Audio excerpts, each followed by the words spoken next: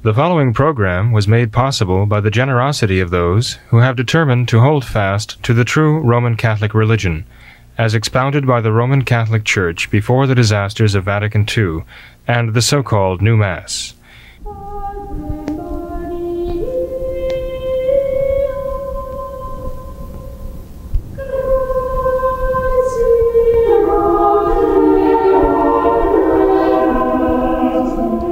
Hello and welcome to What Catholics Believe. I'm your host, Thomas Nagley, and with me tonight is Father William Jenkins from the Society of St. Pius V, the pastor of Immaculate Conception Church in Norwood, Ohio. Hello, Father. Hello, Tom.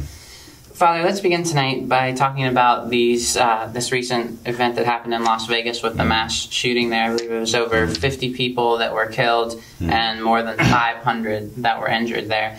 And my question is, Father, how is it that after every act of violence like this, the question automatically comes out from everyone asking why? Why do things like this happen? Everyone always instantly searches for a motive. That's the big search now. Everyone is searching for a motive. Why did this happen? Why did this person do that? And how is it that people don't understand the fact that this is what man does? This is the result of original sin. Man is born as a fundamentally flawed being. He has tendencies towards evil. And our culture today has completely given up the fighting against those tendencies of evil. And so our culture now has just completely given in to this life of sin. And it's just astounding that people are still surprised by things like this. Because if you look at sin, what sin is essentially an act of worship, of homage paid to the devil, to Satan. That's what sin is. And when you have a culture that gives in to this life of sin, they are essentially slaves of Satan, and this is what he is going to do. Satan hates life. He hates God's greatest gift of life, and so he will do everything in his power to destroy it, use his servants to destroy it. But it seems that people are just totally blown away by this still, and it's amazing that we live in a country where every day more than 3,000 babies are murdered, cruelly murdered, and in just the most vicious, terrible, unimaginable, unspeakable, just demonic ways possible. More than 3,000 every single day in America, and yet there's next to no media coverage about this. There's no outrage. There's nothing, essentially, in comparison to we have this mass shooting where 50 some lives are lost, 500 are injured, and it's all over the news worldwide for days and weeks and months, and we'll be talking about this for so long. And how is it, Father, that people just turn a blind eye to the real evil of abortion that's happening in our country? There are about 10 questions mixed up in there. They're all good questions, though. And, well, you know, Tom, I mean, there are many different aspects of this whole problem. As tragic as it is, and, you know, we pray for those who were victims, obviously. And that's something we as traditional Catholics have to always keep in mind, that the corporal work of mercy is to lend physical aid, but the spiritual works of mercy bind us also to pray for the living and the dead, and to pray for those who are victims of these outrages. And we should, you know, keep them in our prayers. As our fellow countrymen, even, you know, there's a certain bond there, you know. But with regard to the questioning that people do, for example, after this happened and the news reports were blaring all over the country and the news, and the airports and our homes and so on, about this tragedy, and people were spellbound by it, almost as spellbound as they were at 9/11. They were just stunned by this news, you know. You had the celebrities. The celebrities immediately came on, and they were saying, how can this happen? As you say, what's happening to our world? And of course the answer is, they are happening to our world, right? In other words, when they ask the question with this kind of doughy-eyed innocence, the last thing that they could accept is that they have some responsibility for this. Their life, their manners of life, anything to do with it. But remember, liberalism is the most formalized species, as it were, of formal contempt It is the most institutionalized form of formal contempt against the authority of God. And liberalism, in its modern definition, has taken over the world, right? A rejection of God's authority, absolute rejection of God's authority to govern anything. He's not allowed in the classrooms. He's not allowed in the law courts. He's not allowed in the stadiums, somewhat now. At least that's what we're told, right?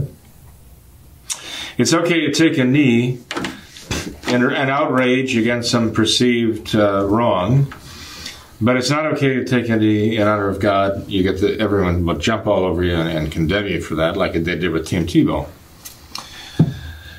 But then they wonder why, and the answer is, as you say, they've driven God out of the public life. That's what liberalism does. It drives God out of the public life. The individual human soul has the power to order God out of the soul. It can't order God out of the soul in terms of that presence of God by, the soul by its nature reflecting God's perfections, and God knowing the soul and God willing the soul into existence. But in terms of grace, the human soul has the power to order God out of the soul. And as you say, by committing mortal sin, that's what the soul does. By committing mortal sin, the soul actually proclaims Satan its Lord and Master, saying, I obey him. Even if it doesn't think of it that way, even if it's not conscious, actually, in committing mortal sin, that's what the individual person does. The individual person says, Satan is my master, I obey him. And when you have this happen in the individual life, of course, the individual life loses that supernatural life of grace, the life of God in the soul. When you have it happen in society, then you see the entire society go crashing down in flames, so to speak, And eventually it becomes to resemble more and more hell on earth. So that's what's happening. It's simple as that. Our Lady told us at Fatima exactly where the world was going to go if we did not repent, turn to her Immaculate Heart as a kind of refuge and a model for our own hearts, consecrate ourselves to her Immaculate Heart. Our Lady told us these things were going to happen. Of course, the liberals don't want to hear it. I must say this, though, okay? The liberals would not be asking, how can this be, if it had come to light that this was a right-wing, Trump-supporting, for example, Christian, white male, right? Then immediately, and gun enthusiasts, they immediately tried to point that, pin that on him, they'd be all about that. The liberals would be saying, you see, we still have that cancer of fascism, right? They'd like to paint it that way, but fascism and socialism are conjoined twins. I mean, they're the same totalitarianism bedfellows. They just use each other like the good cop, bad cop syndrome, but neither one of them is good. They are both bad. They're evil twins, both of them. And but you could see the liberals salivating over this in the hopes that this would be a church-going Christian, rabid gun enthusiast type, Second Amendment type, and et cetera, who was a racist and all the rest. Then they would have no problem believing it. They wouldn't be asking, how can this be happening? The liberals were asking, how can this be happening insofar as we haven't enacted stringent gun control laws? There the question is, why haven't we done that? How can this be happening in the sense that we have not made it impossible because we made it impossible for people to have guns? That's what immediately they go to. And of course, this was a great contrast between Hillary Clinton and her fellow liberals, the Democrats, who were all saying, gun control, gun control, gun control. That's now, while others were saying, we must pray for these people, we must have serious compassion for the victims and so on. immediately the Liberal Democrats are shouting gun control. That's their mantra, okay? Some start talking about God, and others start talking about government, gun control, because government is their God. As long as they're government officials, it will be their God. Anyway, let's put it that way. Someone suggested that actually this shooter was targeting this particular audience because of the more conservative political bent expressed in the country western music scene. They'd sung God Bless America. There probably were quite a number of American flags in evidence. I didn't actually see the venue before the shooting started.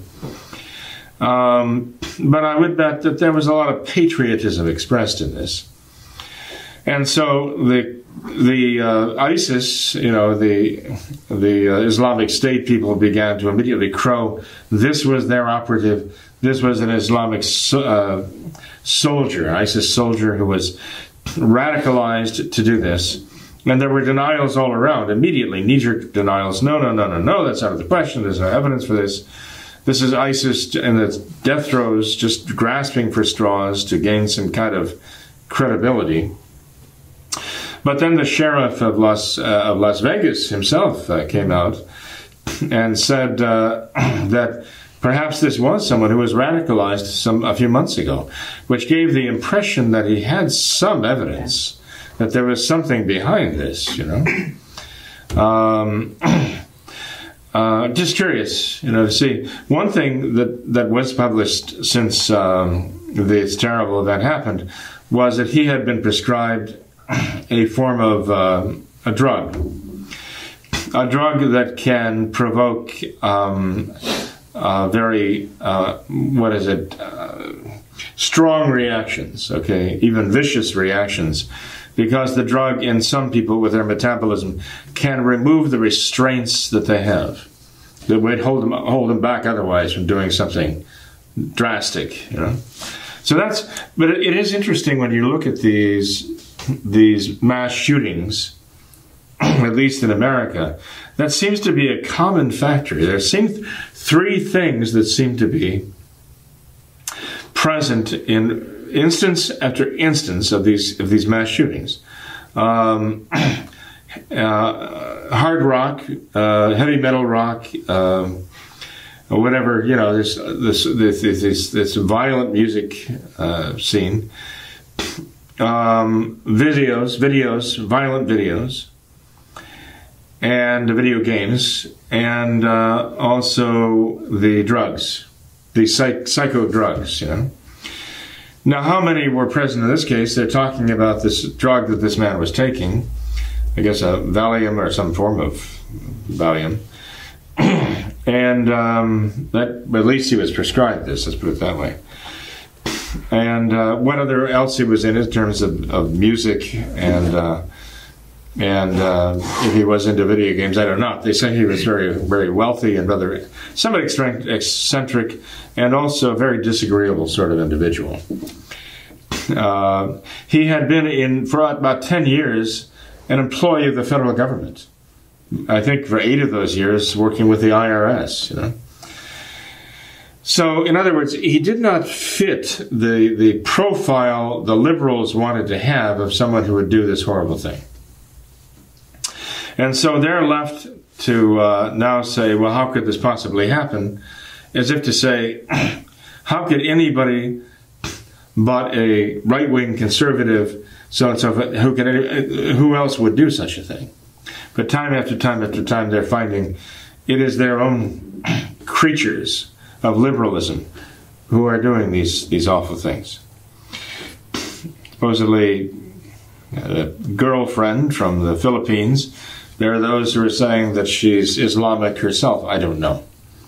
There are many people who are married to Islamic women who don't necessarily do such things, or haven't yet anyway. Is that an adequate explanation? I don't know. I don't think that necessarily is an adequate explanation for what this man did.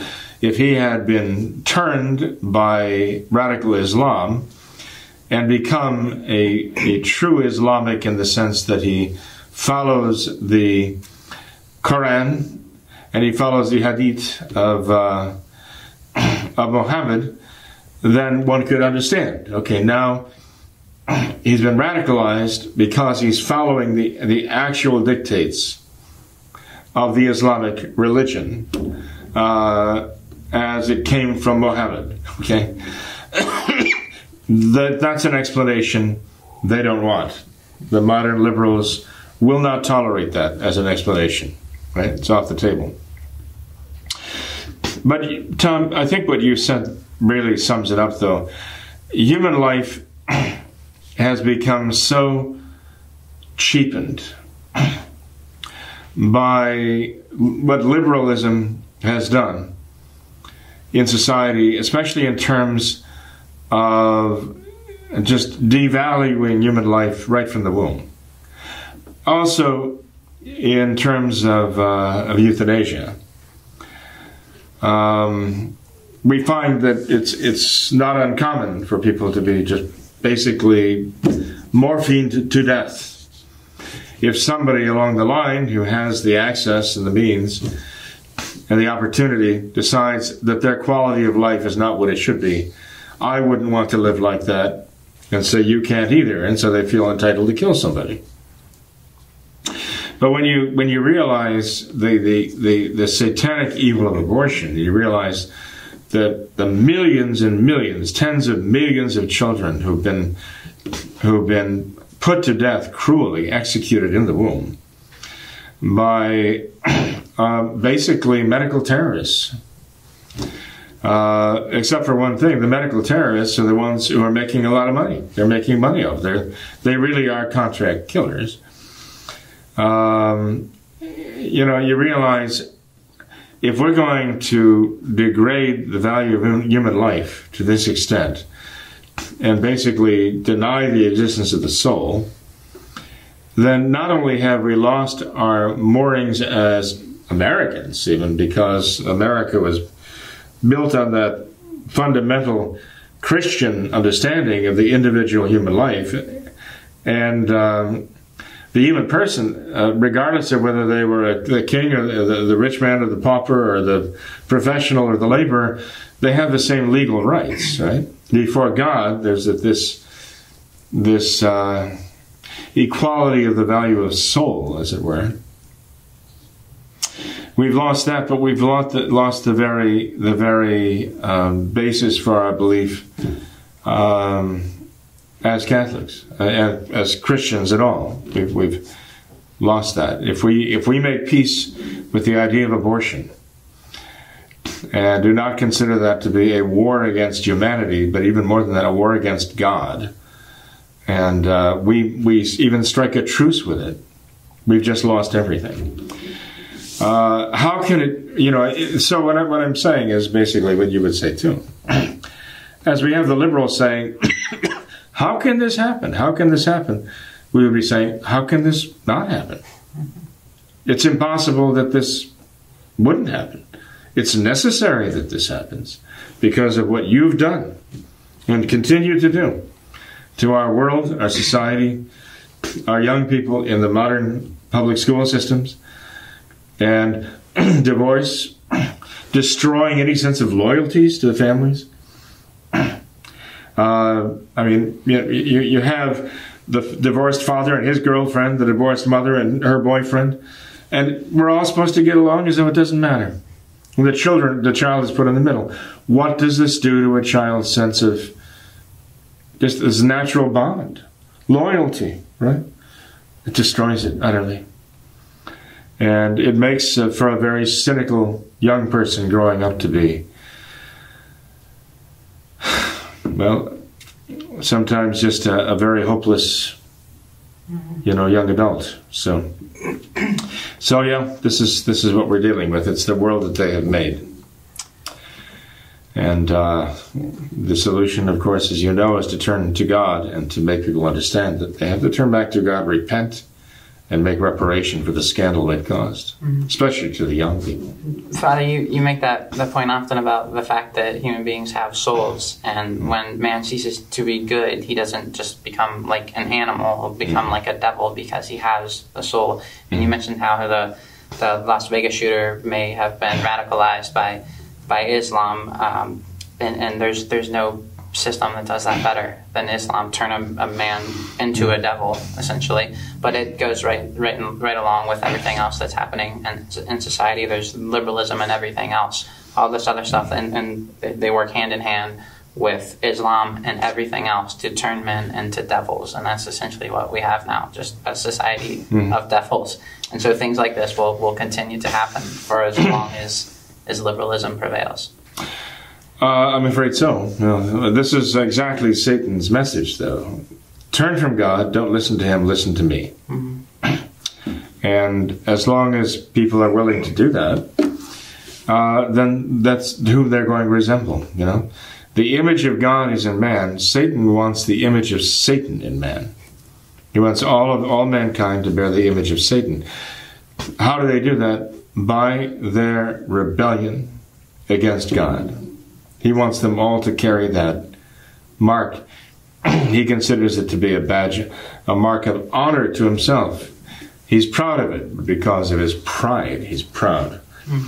But then you look at people like Saul Alinsky, you know, the great revolutionary mentor of Barack Obama and Hillary Clinton, right? Dedicating his rules for radicals to Lucifer, the first great revolutionary who rebelled and gained his own kingdom of hell. Saul Alinsky is the modern liberal Trotsky, as it were, for the whole world, leading the revolution, you know, worldwide. He's gone now, but I'm afraid his spirit, as it were, his malevolent spirit, is still very much at work in his protégés, and but this is their model. You know, there's a man who explicitly made Satan's rebelliousness the model for his life, and what he wants to make the model for the entire world. Absolutely, this is what Satan wants. He wants to revolutionize it. They want the revolution en permanence, as they're saying. A continued, endless, ongoing revolution. And they're getting it. Father, let's move on though. They think they are. Well, so God says, enough. Yeah, hopefully. Let's move on though, back to this correctio that we've been talking about. We received an email from a viewer who mentioned how several months ago there was an analysis done by a certain priest in the SSPX, and he said that according to his analysis there were no errors, no heresy contained in Francis' document Amoris Laetitia. But at that time was when Francis and SSPX were in talks of reuniting, and the SSPX was apparently on the verge of signing on with Francis. But now that deal is apparently off the table for the foreseeable future, supposedly, now it seems that Bishop Fillet has kind of done a 180, and now he is signing this correctio saying that yes, this Francis is teaching heresy. Is there a contradiction there, Father?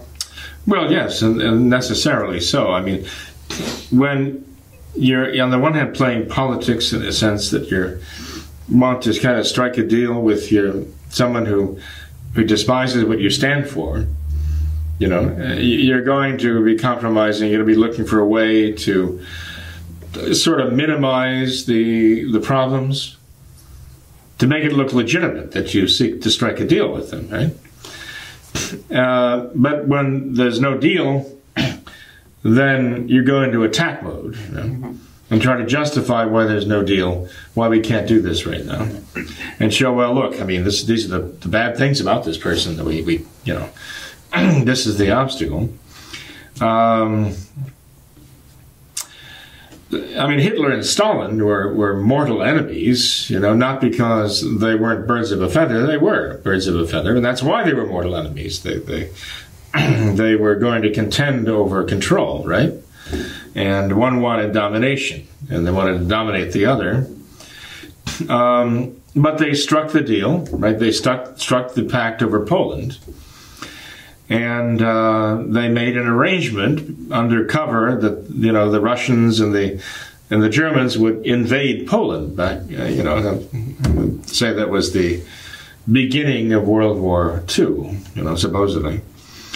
And even the Soviets, the communists, were scandalized that Stalin would make a deal with that horrible Hitler. And the fascists, of course, were scandalized that Hitler would make a deal with that horrible Stalin, right? But they had been denouncing each other left and right. And then they strike a deal with each other, you know. And as long as the deal is going on, you know, they're comrades in arms and bosom buddies, and then, of course, inevitably they wind up, you know, attacking each other to see, okay, now we got that far, let's duke it out now. Am I drawing a parallel between that and Francis and Bishop Fellay? Well, yes and no. I just say that, you know, I just think that when you want to strike some kind of a deal, and I think the deal is not an honest, you know, it's a nefarious deal, making like a deal with the devil or making it a bargain with the devil, you have to try to justify it somehow. And by doing that, you have to minimize the wrongs and kind of try to promote the good points, you know, like, you know, gee, we're striking this deal with the devil, but you got to admit, I mean, he really is a hard worker, and he does have some admirable qualities, right? And you've got to downplay the evil so you can sort of make it look plausible. But then, of course, when there's an obstacle, then you've got to save face too. So maybe Bishop Fellay is sincere in fighting heresies.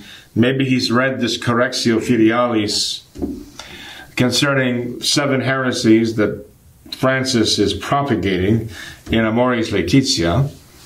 And maybe he's not. I mean, Bishop Tissier de Malaray, some years ago, said this even about John Paul II as propagating heresies, as far as I recall.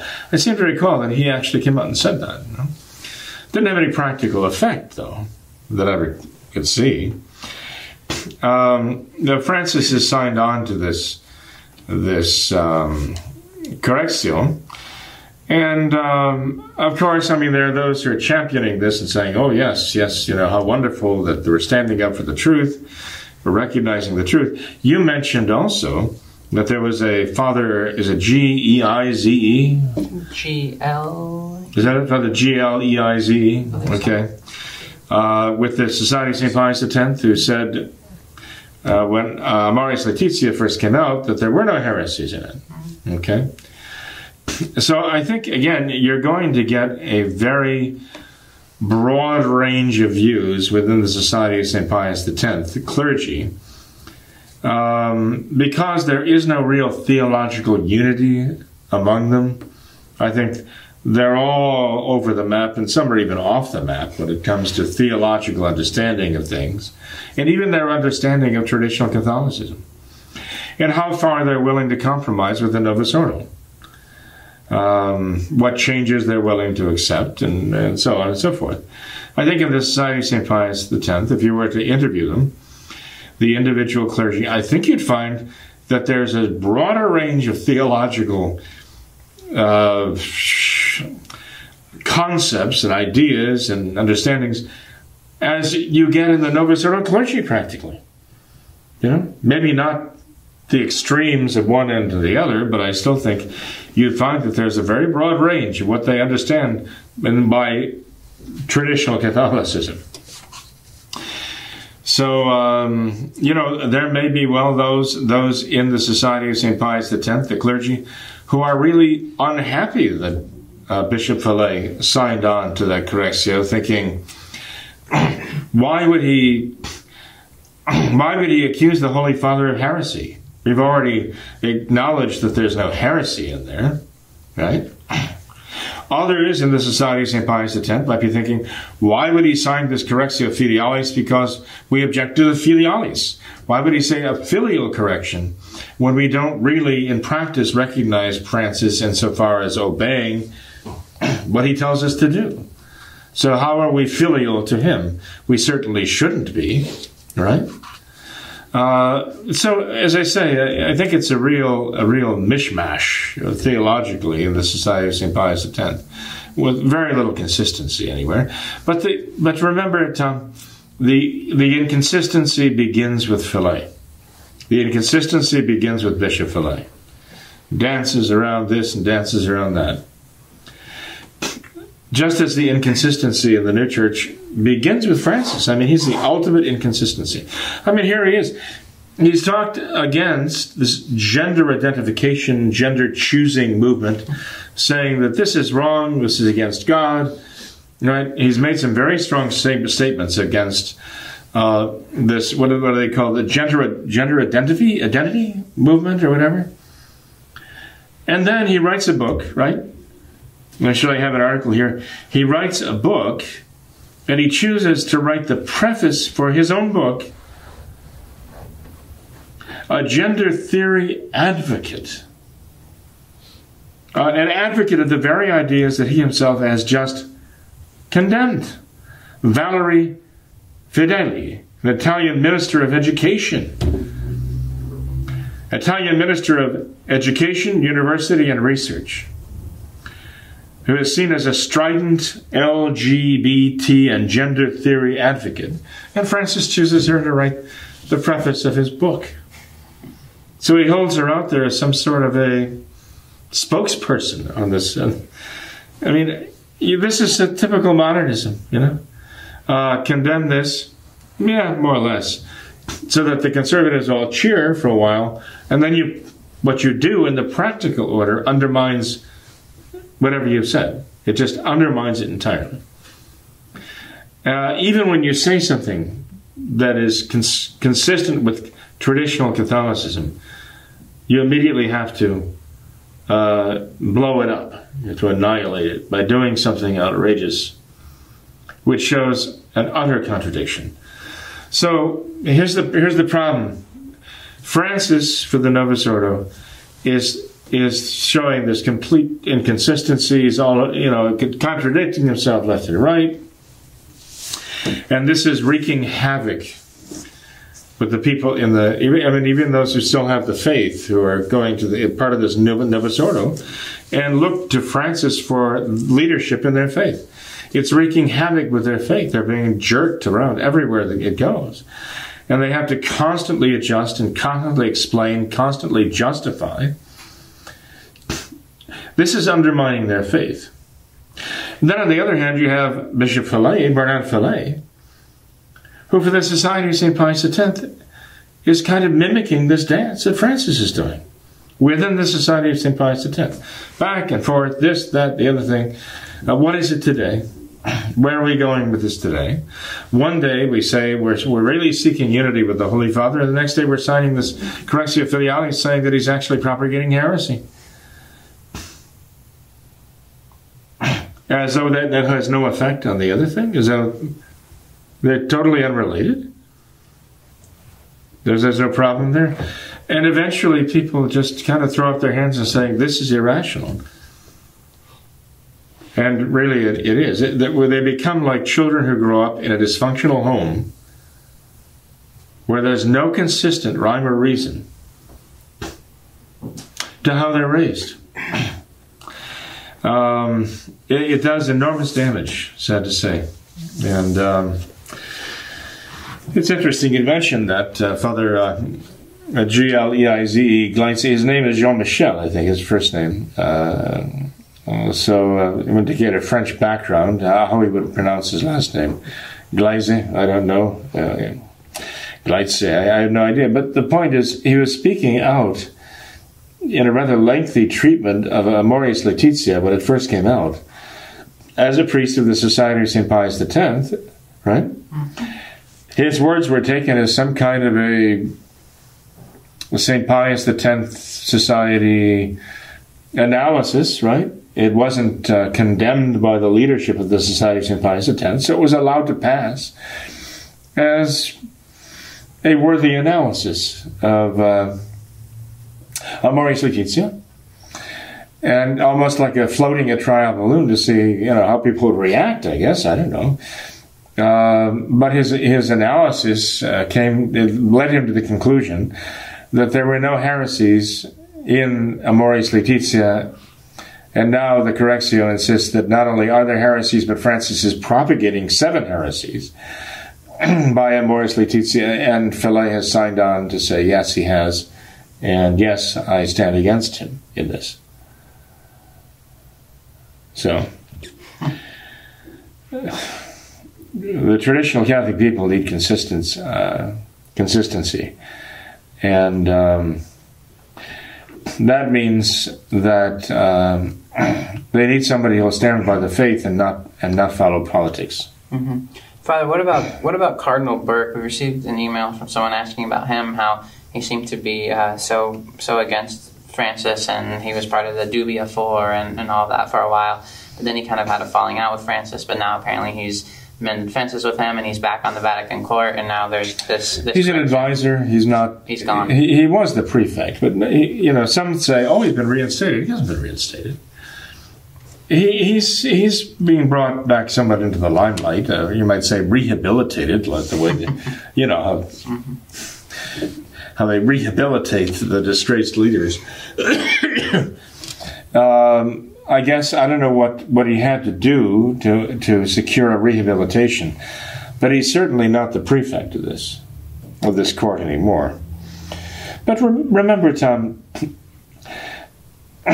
when they were naming bishops and cardinals back, for the last 50-something years, the modernists are choosing men who they believe can be counted on to toe the party line.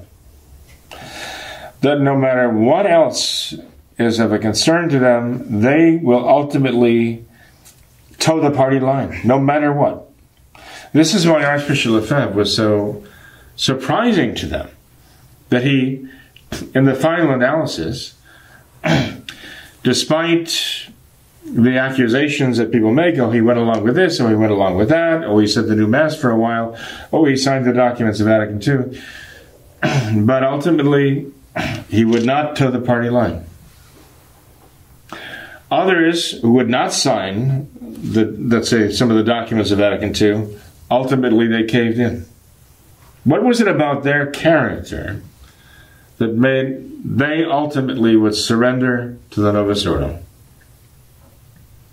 Whereas Monsignor Lefebvre was one of very few, and the only one who would stand up publicly before the whole world, so that he drew the fire of all of the modernists at him because of what he was doing in starting a seminary and ordaining priests, and now threatening to consecrate bishops for the sake of continuity. What set him apart? And all I can say is grace. Grace enabled him to overcome what I consider to be his natural tendencies to want to be a diplomat. I mean, he was a member of the Vatican Diplomatic Corps. He was appointed as the Apostolic Nuncio to all of French-speaking Africa. You don't get into that position by being naturally contrary. You get into a position like that by being kind of naturally agreeable. And you're only contrary when it's a matter of conscience, but you're always trying to be agreeable, trying to find a way to be diplomatic. Right? And I'm no expert on Archbishop Lefebvre by any means, but I always got the impression that if there were a way to, he was always trying to find a way to work things out, so as not to give scandal, not to have conflict. But if it came down to a matter of principle, and he felt it was a matter of right and wrong, he nothing would move him, nothing would break him. He would not yield on it. Okay, and I think that's what sets him apart from all the others. Cardinal Burke and all the rest of them, they may feel very uncomfortable about some of these things going on. They may protest, they may issue statements about how they find this unacceptable, they're going to correct the Holy Father for this. Ultimately, it wasn't the cardinals who ever did that. It was these lesser clergy and lay people who issued this correction. It wasn't the cardinals who were saying, we're going to correct the Holy Father. Because they could be pressured, because they would succumb to pressure. You know what it is? It's the same thing that moved St. Thomas More and Bishop John Fisher, that despite all the pressure that was brought onto them by, first of all, Cromwell, right? First of all, Cardinal Wolsey, by Wolsey, right? And then later by Cranmer and Cromwell and so on, they would not, as Thomas More said, I would not approve of the marriage. I would not approve of the marriage. That was the thing. That's why you sought my blood, he said, because I would not yield to the marriage. And there are certain places where you have men like this, when it comes to a matter of principle, they will not yield. So I thank God for giving the grace to Archbishop Lefebvre. I don't see that, for what it's worth, too much in evidence. In others, maybe by the grace of God, they will be able to take a stand finally, after all this dancing around they do, tangoing, or what do they call it, dancing with the devil. I hope they do take a stand and say, this is contrary to the faith. I will not follow you in this. I cannot follow you in this. I must condemn this. In any case, and without that kind of leadership, the traditional Catholic people are left pretty much to fend for themselves. This is the kind of leadership they really need, and they don't seem to be getting it. It reminds me of the Old Testament too. You know, there were times when God made it very clear, having no prophet in the land was a great punishment. We look back in the Old Testament, we see Ezekiel and Jeremiah and Isaiah and the prophets, you know, who stood up and spoke the words of God. But when the people were being punished for their refusal to hear the prophets that he sent to them, and even killing the prophets, there'd be no prophet in the land, and everyone suffered because of it. Well, we need someone, not a politician, right, but a prophet. And as I mentioned before, I mean, there have been times when there have been very good popes who failed miserably because they lived in times when we needed not good popes, but great popes. And they just came up short, seemingly, right? And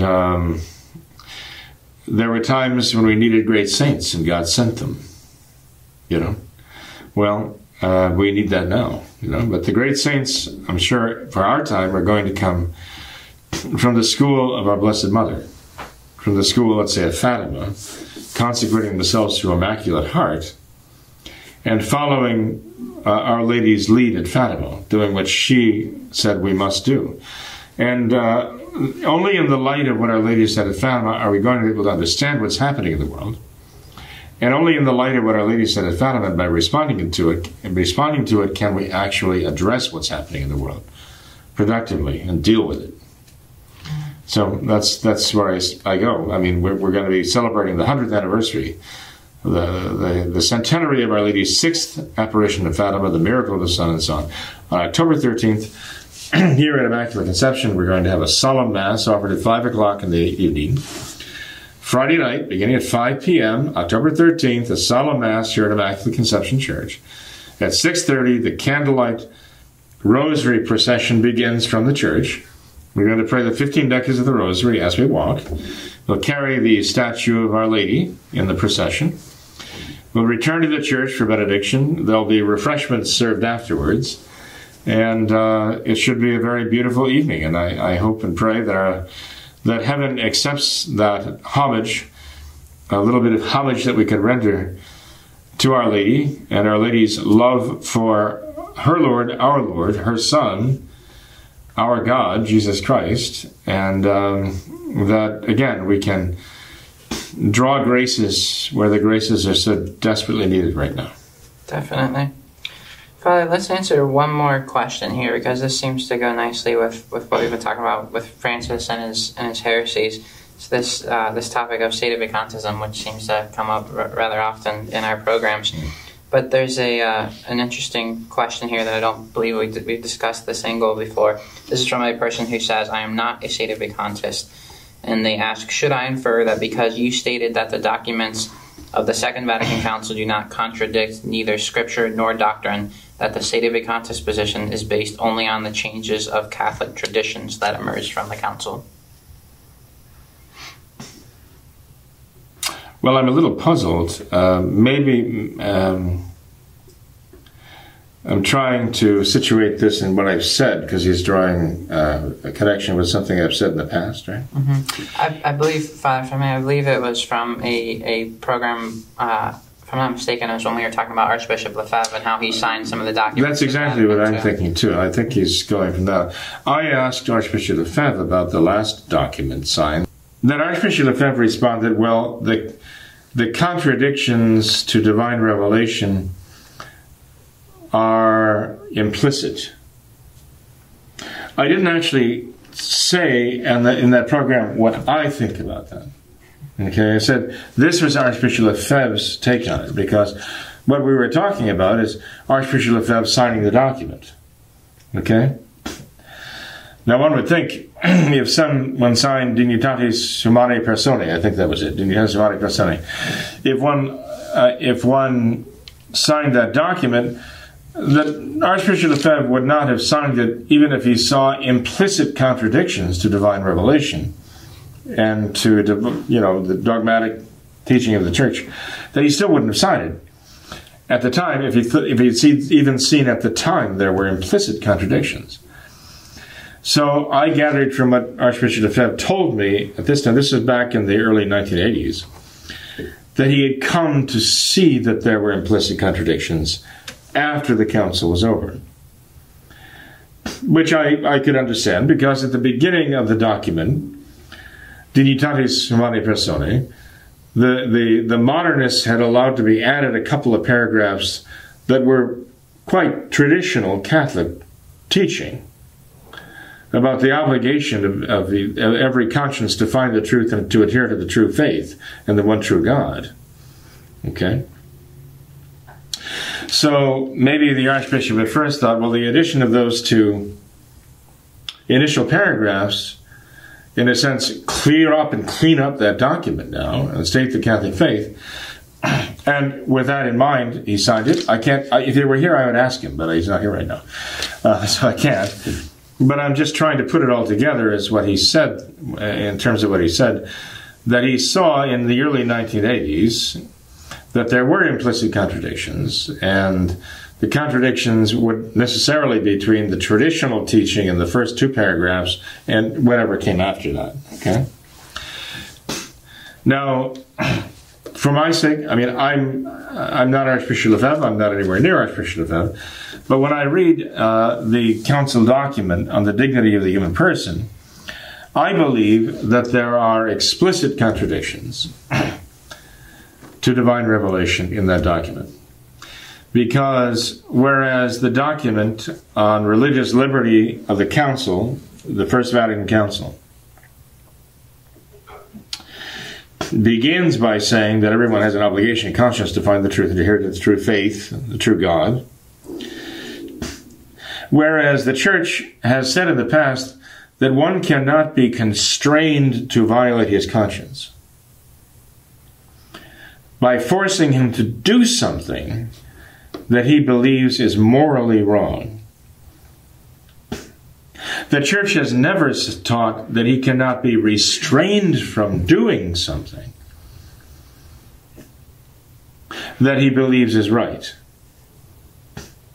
There's a big difference between my telling you, Tom, I am going to force you to use cocaine against your religious beliefs.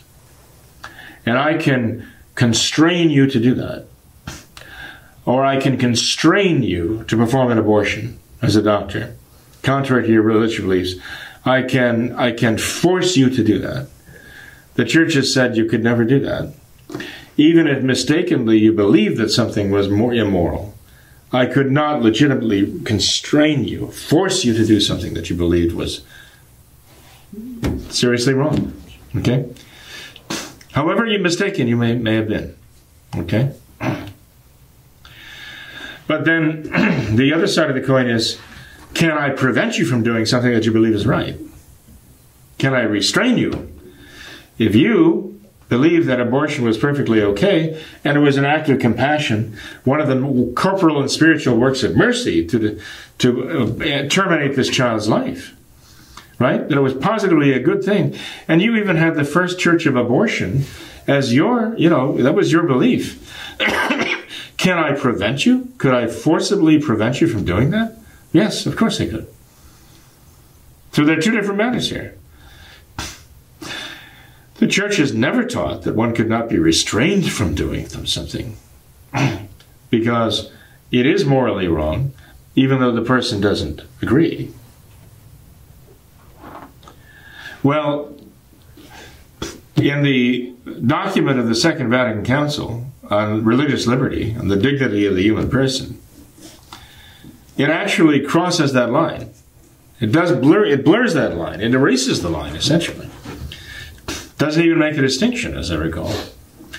I'd have to go back and look at it again, but as I recall, between saying that you can't be constrained to do something you know is morally wrong, but you can't be restrained from acting on your conscience either, whatever it is. No matter how erroneous it is, even if you believe in mass murder as a way of worshiping God, if that's your religion, you can't be restrained from doing that. And that message, that's what the gospel teaches. That's the clincher. That it says in there, that's what the gospel teaches. Now Vatican II is making that a matter of divine revelation. And I'm sorry, I don't believe that as a matter of something being implicitly against the faith. I consider that to be at about as explicit as you can get against the Catholic faith, teaching something that the church has never accepted, but teaching that as though it is an actual doctrine of the faith. If not by the extraordinary magisterium, at least by the ordinary magisterium of the council. That's pretty serious business. So just in answer to what the individual says here about what I really think about these council documents, I think you could make a very strong case that dignitatis humanae personae, and the liberty of the human person, is formally heretical, that it is actually explicitly heretical. In attributing to the gospel a false teaching, as though it's a matter of divine revelation. It's defining almost a new doctrine that is contrary to the church's traditional moral teaching. And Father, would that logically lead you to a sedevacantist position? That would logically lead you to believe that the Second Vatican Council was a false council. That, if not at the beginning, somewhere along the line, that the Holy Ghost was expelled from the council. Personally, I believe that the Holy Ghost was never invited to the council. I think John the 23rd had his own agenda there. The radicals of the Rhine countries and the modernists had their own agenda there. That there were Catholic bishops and cardinals who were working on the Schema to begin discussion that were very Catholic and would have led to very Catholic conclusions, but they were discarded at the beginning. We know that.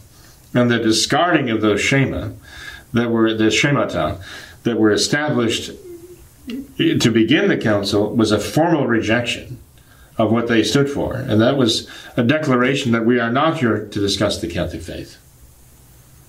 That's how I see it anyway, what it's worth. So I consider Vatican II to be a false council. People who are following this, the Catholic Church does not teach in ambiguities. The Catholic faith does not teach in heterodoxy, and that's what Vatican II is. It's constantly contradicting itself.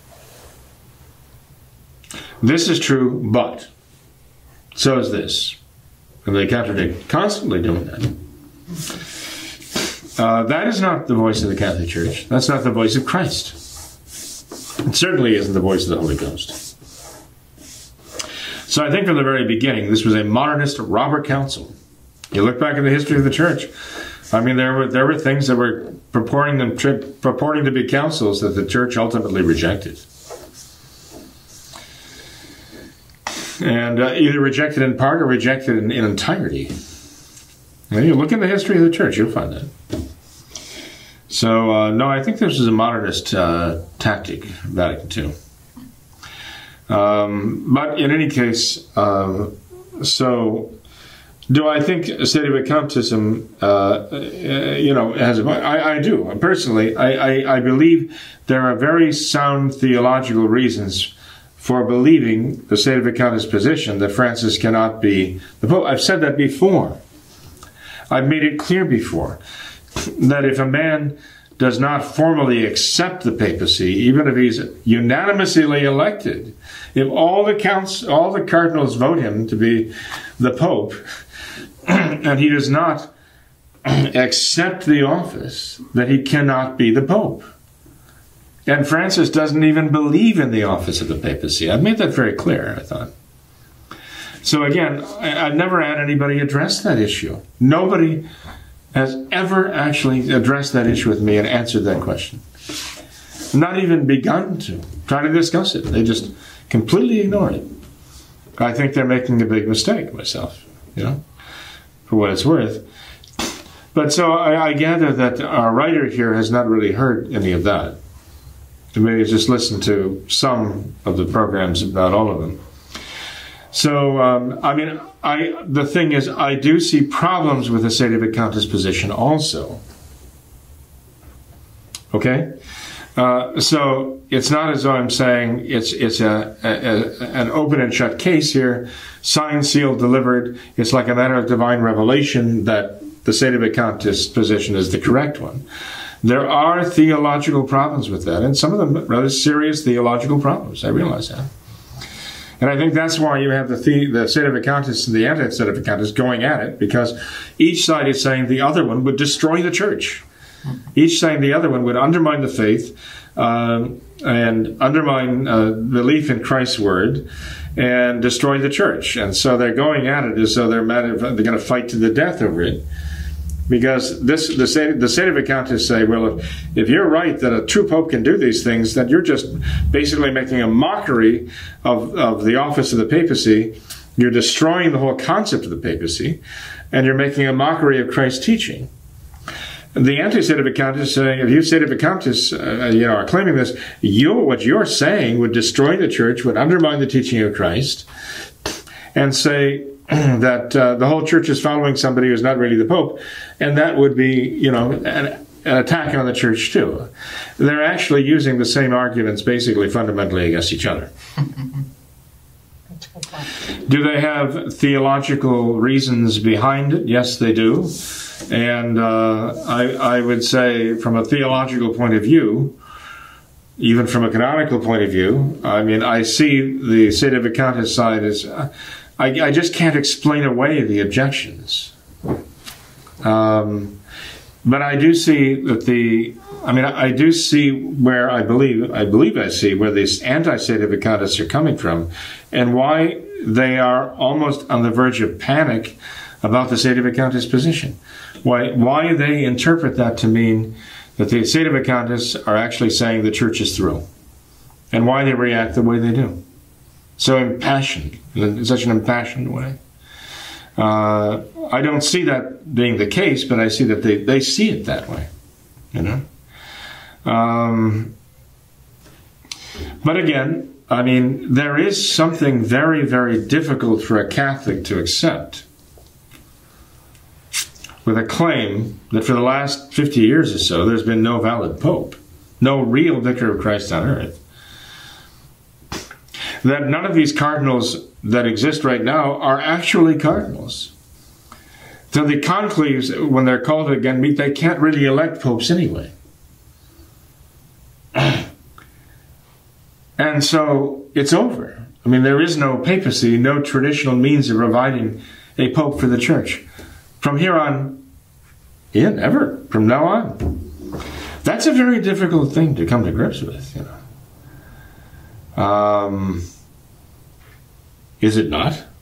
It is. It is. It is. For any Catholic, that would be very difficult to undergo so. I see where they're coming from on that. They're looking down the road, seeing the consequences and thinking, oh my,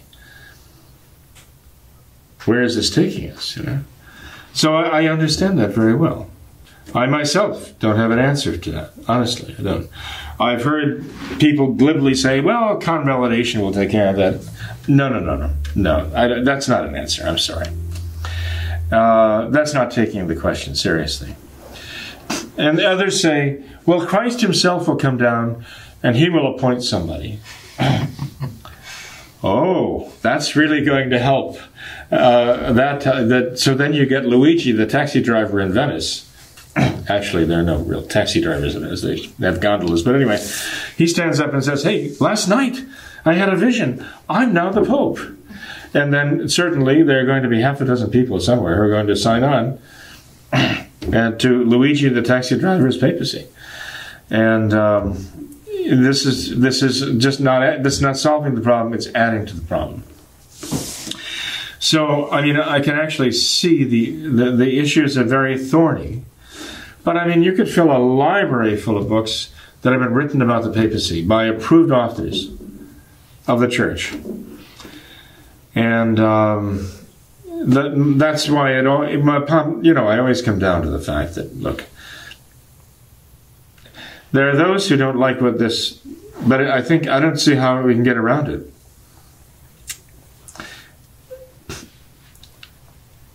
No matter how convinced I may be one way or the other, I mean, no matter how convinced you are one way or the other on the question, you are not the Pope. And you cannot speak ex cathedra dogmatically about your personal opinion of this matter. And thankfully, that's all you've got. You've got your own personal opinion. You can go to somebody you consider to be a priest or even a theologian and get his opinion, but that's his opinion. It's not dogmatic.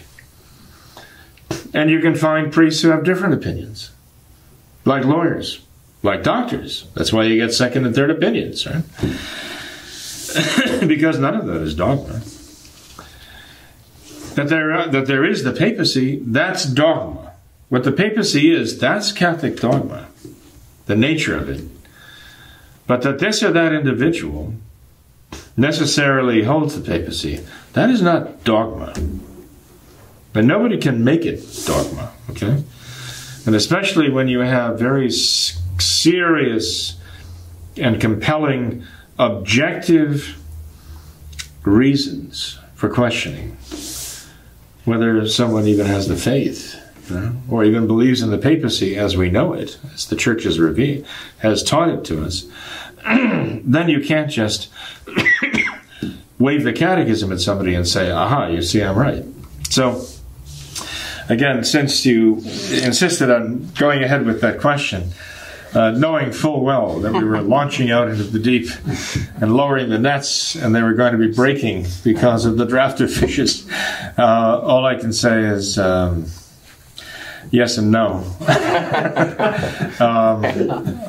I don't even know where the question ended there. But maybe the question is still open, so maybe we can come back to this next time. We'll save it for next time, Father. I think we covered enough tonight. Okay, we'll let the nets break and all the fish go back into and go home. Okay. Sounds good. Thanks for being here tonight, Father. Absolutely. Tom, God bless you. You too. You're a brave man, Tom. Thank you, Father. Thanks to all of our viewers as well for watching this episode of What Catholics Believe. Until next time, we ask that you all remember the words of Our Lady of Fatima, to consecrate yourselves and your families to the Immaculate Heart of Mary, and to pray and do penance. Thank you, and God bless you.